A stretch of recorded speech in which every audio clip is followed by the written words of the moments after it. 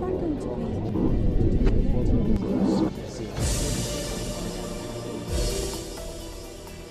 It's a nation that rose from the world's oldest desert, where vast red dunes in southern Africa meet the Atlantic Ocean. Namibia has a long history of struggling for liberation. The Portuguese first explored it in the 1400s, Germany ruled it in the late 1800s, and South Africa seized it during World War I under a League of Nations mandate. The Republic of Namibia gained independence in 1990 after more than 20 years of war. According to the World Bank, progress towards reaching inequality has been slow, and Namibia remains one of the world's most unequal countries. Yet that could change given the recent discovery of an estimated 1 billion barrels of oil off its coast.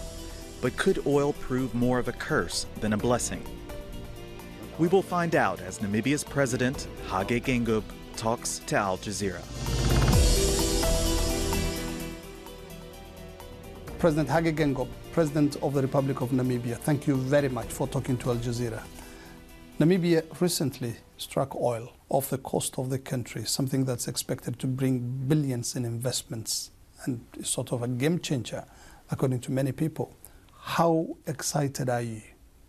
The discovery of oil, the green hydrogen issues are now making Namibia to be on the top shelf of the world. I was in Brussels. I had to see everybody, nearly every leader, you know, the king, the prime minister, that. So that's what Namibia is now, it seems. So discovering of oil, discovering of concept of green hydrogen are things we must be kind of careful about. Not to get excited, not to think now manna is now on earth. It will take a long time first to sell. It's true, it may help us to develop our country, but oil has been a curse in many countries. So since we are the last ones to get it, and since we are talking with those who are involved, as I've done, as equals, we hope that we are going to have a win-win situation from that. Your predecessor, President Bohamba, was quoted a while ago saying, oil is the only thing we lack in this country. You've got all the other minerals, diamond, gold, copper, and cattle, so many sheep. How will oil specifically help transform the economy of Namibia? I wouldn't say oil specifically will do that. Firstly, it's not our oil. Money is going to go out to those who discovered it. We'll have our royalties and so on. So it will not be a big thing. We had gold, as we are saying. We have diamonds. We don't see a big difference. It still goes outside in a raw form. Its value is added outside, jobs created outside, technology transferred. So we hope that we have good friends we have, that there must be some kind of value addition in the country. That's the only way you can say there will be more jobs created, and then the money will be paid, salaries, and that way money will stay in the country. But before that, we cannot celebrate. Tell us about the process of, first of all, the search for oil, and then how you settled on Total and Shell. Let me tell you what I like about what happened. I am saying that we are the third wave of African leaders. First wave of African leaders were those extraordinary people, Kwame Nkrumah, Mzee Kenyatta. Those were extraordinary personalities who had kind of, we look at them as gods. They told us to wake up to free ourselves.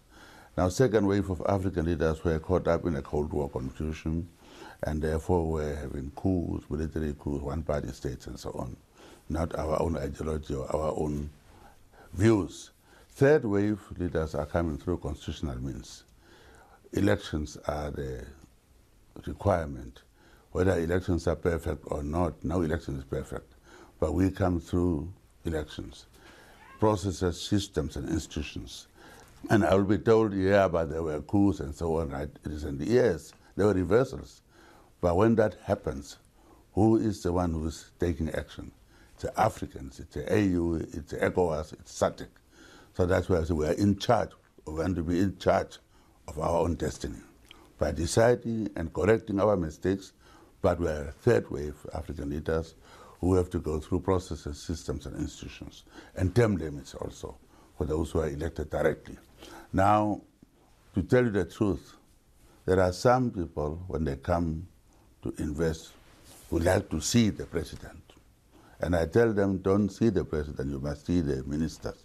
It's a process, a system, an institution. And I will tell you, I didn't know about even Qatar's involvement in oil search.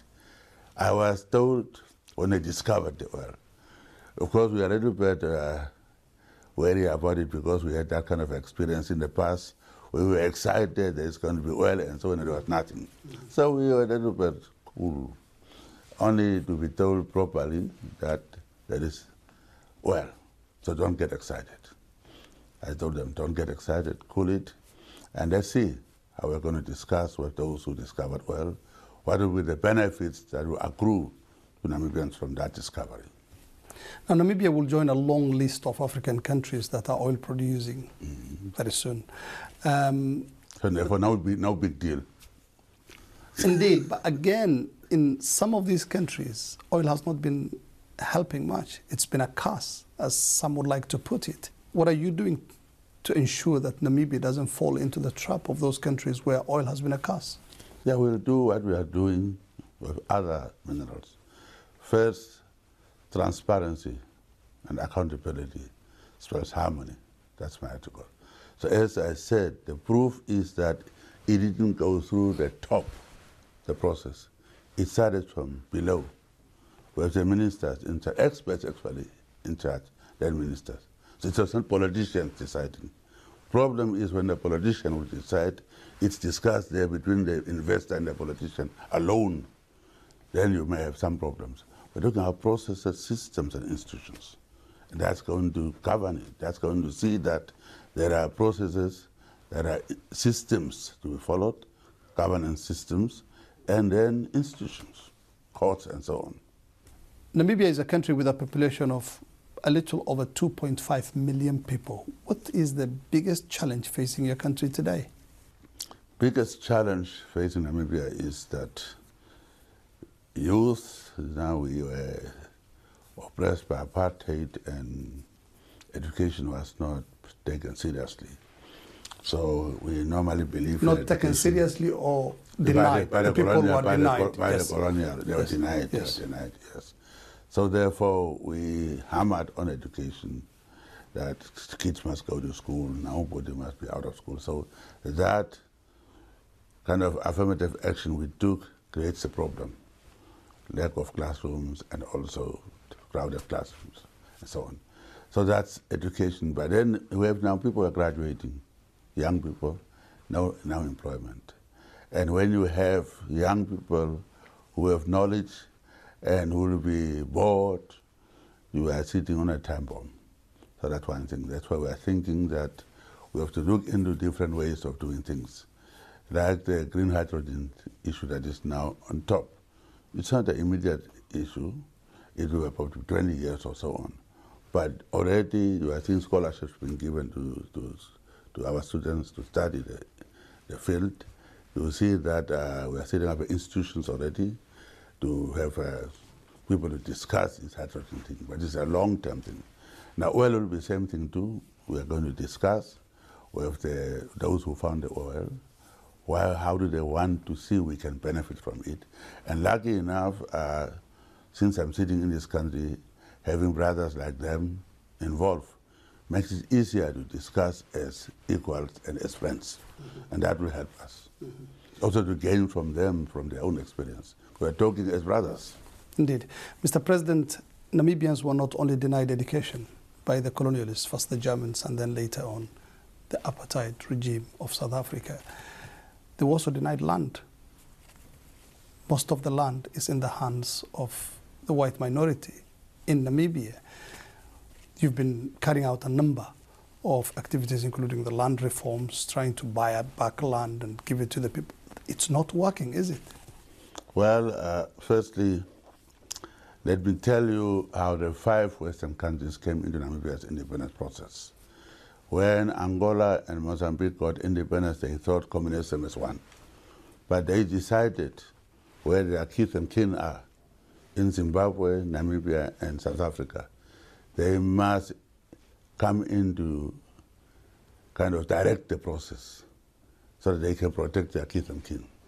So the issue of constitutional principles that they drafted were not regarding land as land. There is no mention of land in our constitution except chiefs administering the land. It was made to be a property, so that the property of person cannot just be taken away from them under our constitution. So that was done that it is a property, not land. And therefore it becomes a very difficult thing, and under our constitution, just to grab the land. Yeah, we can. Until today? Until today. In the constitution? Yeah, constitution is our constitution. Why don't you repeal it? Why don't you? We spera, you have to go with time. It's true, land per se doesn't make you rich. I have a farm. I had it for 20 years. You can sit there and starve also on that farm. We tried to buy land to resettle our people. We had done, we spent a lot of money. But if you don't train them how to use that land, it doesn't help. So the idea is to utilize the land. Or let me also ask you, if everybody is in towns, they have jobs, are they going to ask for land? If they are properly employed, they have income. It's a question of income, it's a poverty. So if we can address poverty wholesalely, maybe it will help. But land, some people are using it now as a right that to belong to my country. But how about Windhoek? There's a land of some other people too who are living there. So things have moved on. But definitely we are addressing it in a proper way, where it is fair also to those whites whom we are reconciling with. We said, we made peace. We were at war, by the way. It was a difficult situation. Mm-hmm. So we had to reconcile. Now we are telling them we have political power that we have used, that we are now reconciled at political level. Also, not only land, other businesses, you must also reconcile with us at economic level. So the second phase, we call it, our former President Nyoma coined it to say second phase of our struggle. That is that of really economic emancipation. But it's untenable, isn't it, Mr. President, when 90% of the population do not have access to land? You see, land doesn't solve immediately problems. President Mugabe grabbed the land, and what is the solution? Today, land is being returned to some of the whites. So grabbing it alone is not going to also solve the problem. So we have to do it in a way that there must be a win-win situation one day to maintain peace also. You have situations where people are going to come when their kids and kin are being attacked. You saw right now what is happening. I was in Brussels. NATO people were meeting that they didn't invite me or consult me.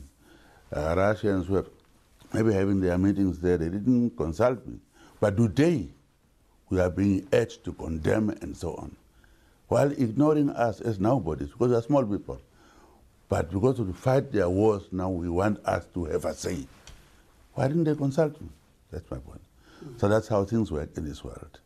So we have to do it our own way, what is going to be good for us. But some would say, I've been speaking to some Namibians who say it's not a question of not having access to land. It is a question of, are you the right person? Because most of the political elite have got huge commercial farms. So is it a matter of access rather than, the situation as you're explaining it? I was born on a white man's farm. I could have grabbed that farm. Would you be happy with that? I bought a farm where I was born to call it my home. I could have grabbed the land. I could have instigated people to grab the land. But would we have had peace we have today? So I bought a land where I was born so that I can say I have actually, it is a home. Because I'm from Senda, people who are from the north say, I'm going home to north. So I was saying, Hage, where do you belong? That's why I had to say, let me go and buy the farm where I was born, in the area. That's what I did. So I didn't buy that farm to make profit. I said it will be my home, where I am from. That's why I bought it. And I had to buy it. I should have taken it, isn't it? But to maintain peace, I bought so that we can be fair to everybody. But if people don't also join us, those who are sitting on it, as I said, young people are not going to be like me, to have that patience. Because we know wars are not good things, we have experience. Mm-hmm. They don't have it, so they may like to experiment. Mm-hmm. So therefore it will be a different story. That's why I say do it while we are still there.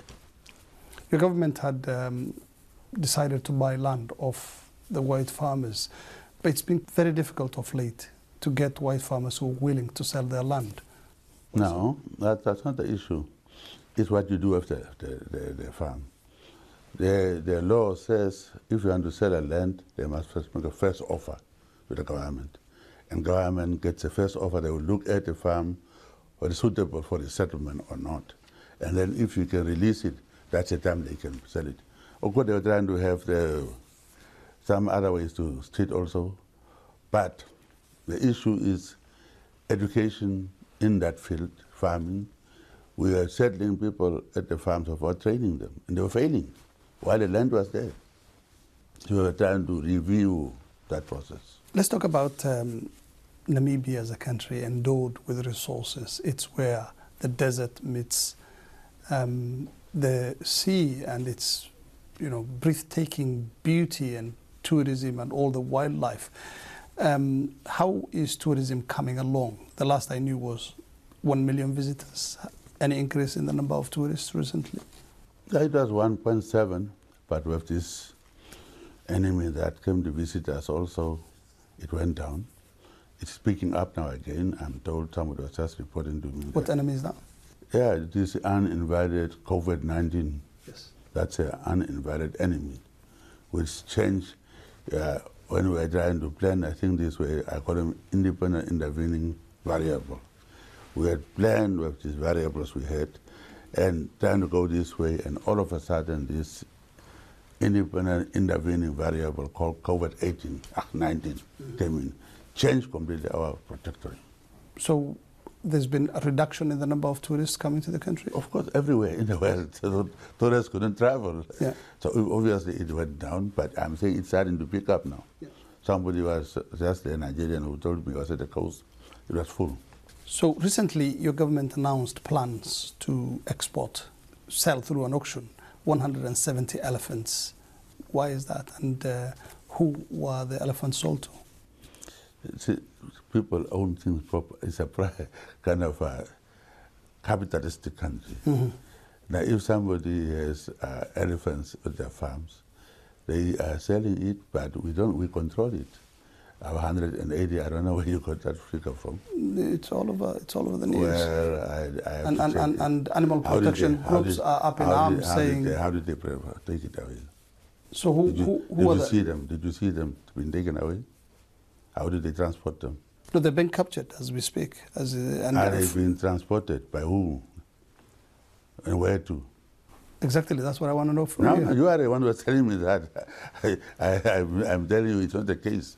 So you know it, so tell me, who is catching... Are you saying there have been no sale of elephants? If they sell, they have a right to sell it. It's their property. But it's the heritage of the people of Namibia. It's heritage because we saved it. Europeans don't have those things. They killed theirs. The British are telling me about lions. Do they have lions in Britain? We have them. We have preserved them. There are many, therefore we can do what we want to do with it. They tell us you are just like them. They don't have elephants and lions in their countries. But they want to come and teach people who have preserved that resource. Let's talk about the issue of Namibia's education. The first university established years after independence. Not years. Immediately after, there were after independence. There were no universities whatsoever. And we have already about 4 universities. So we've done a great job. Education is not a problem to us. Mm-hmm. It's a question of jobs to create after education. I said it already. Mm-hmm. We're doing very well. And girls are more in graduating classes. Mm-hmm. So how is that going? And again, with this big number of graduates, how are they getting? I mean, of course, they're not getting enough jobs, and they have to create jobs. So you are tooled, and you have to just start work. Everybody has to retool. They knew what we are going into. So therefore, you are given the tools. You have to create jobs too. Environment must be created for you. Education is created for you, given to you. You must also use that to create your own jobs. Everywhere. But definitely government will be doing what we can to create jobs. We talked earlier about investment like the discovery of oil. It will create more jobs. What we're talking about green already, about green hydrogen, we already know about there will be 30,000 jobs created one day. So those are the things we are creating. Mm-hmm. And people have to also have their own jobs.